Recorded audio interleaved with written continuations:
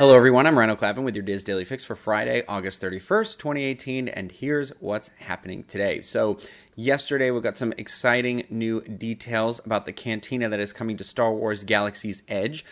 Disney released a detail or two, like I said, and this goes for both Hollywood Studios and Disneyland Park.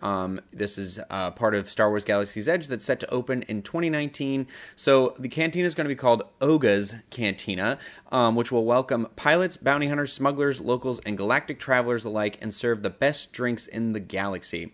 Visitors come to this notorious local watering hole to unwind, conduct shady business, and maybe even encounter a friend or foe. Run by an intriguing alien proprietor, Oga Gara, the Cantina adheres to a strict code of conduct that tries to keep its unruly patrons in check. But with a history of being a smuggler's safe haven and a popular stopping point for those seeking to avoid the authorities, you can bet that the Cantina has a story or two to tell. So essentially, like the Cantina on Mos Eisley or the Cantina in Force Awakens, if you've seen one Cantina, you've seen them all. But anyways, menu items in the Cantina will be made with exotic ingredients using otherworldly methods and be served in unique vessels. That to me says collectible mugs. Now, Disney alluded to adult libations, and the Orange County Registrar later confirmed that alcohol will be served at the Cantina, and this is specifically for Disneyland, because that's going to be the first time that alcohol will be served at Disneyland Park in a publicly accessible area, because as you know, Club 33 has alcohol at it. But Disney spokesperson Liz Jager says Star Wars Galaxy's Edge will be a completely immersive, true-to-story experience. Given our commitment to offering fans an immersive cantina experience, we felt this was an opportunity to offer alcohol and non-alcohol-based beverages in the context of the story, which I kind of agree to. I mean, I don't think anyone's going to be there to get plastered. Will people probably have too many? Maybe, but also they're going to be like $15, I'm sure. But I would almost feel like it would, like, if it's the scum of the universe, like, there should be some alcohol there. I don't know. I don't want it to be just bantha milk. But in the information as well, in case you didn't know, this was revealed at D23, but Captain Rex will be the one from Star Tours, will be providing the musical entertainment inside of the cantina as the DJ. I think this sounds pretty cool. I don't really feel like it's anything new information necessarily. I think it's all stuff that we kind of assumed, and Disney was like, let's give them a little more information. But the Cantina is definitely one of the things I am most excited for. So next, something that we spoke about earlier this week on the Tuesday Disney World show that is Unplugged, we shared a rumor about Artist Point changing to a character dinner, and Disney announced that Storybook Dining is indeed coming to Wilderness Lodge this winter. Guests will be invited to wander into an enchanted forest-like setting that was inspired by Walt Disney's Snow White and the Seven Dwarfs. Guests will be able to enjoy their meal there along with visits from Snow White, Dopey, and Grumpy. So it's not all the Seven Dwarfs, I guess.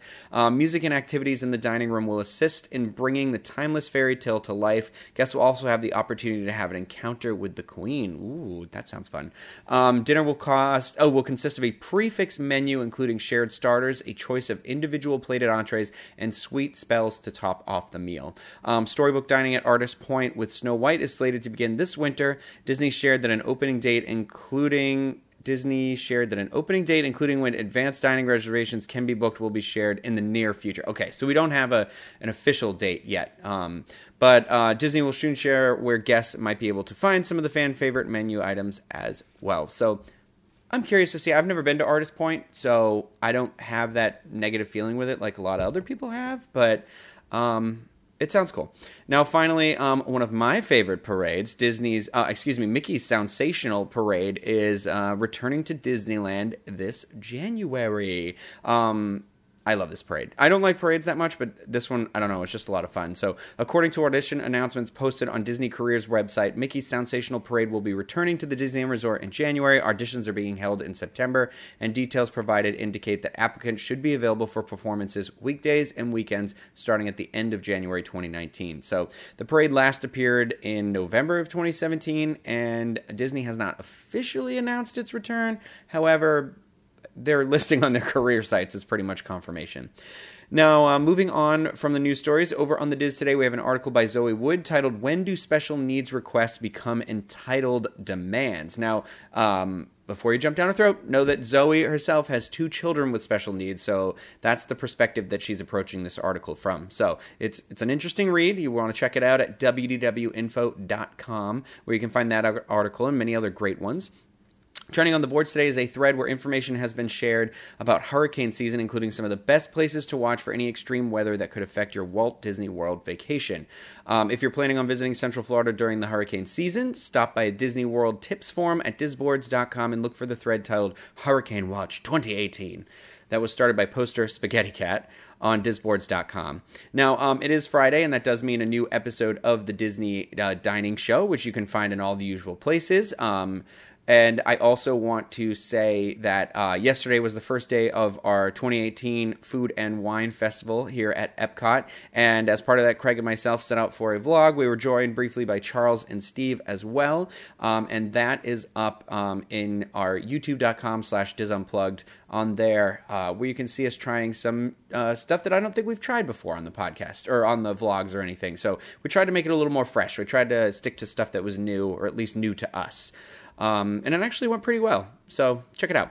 Now, finally, everyone's favorite part of the show, the weather. Out in Anaheim today and tomorrow, it's looking to be sunny with highs in the mid-80s, and Sunday only having a high of 82. Sounds wonderful. Lows, all those days are in the upper 60s. Here in Orlando, it's a lot of the same that's been happening. It's rain, thunderstorms, for the foreseeable future. I don't know.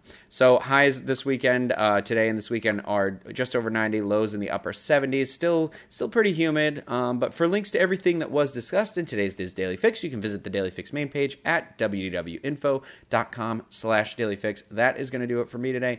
I'm headed out to a park, so I will see you guys out there. Have a great weekend, everyone.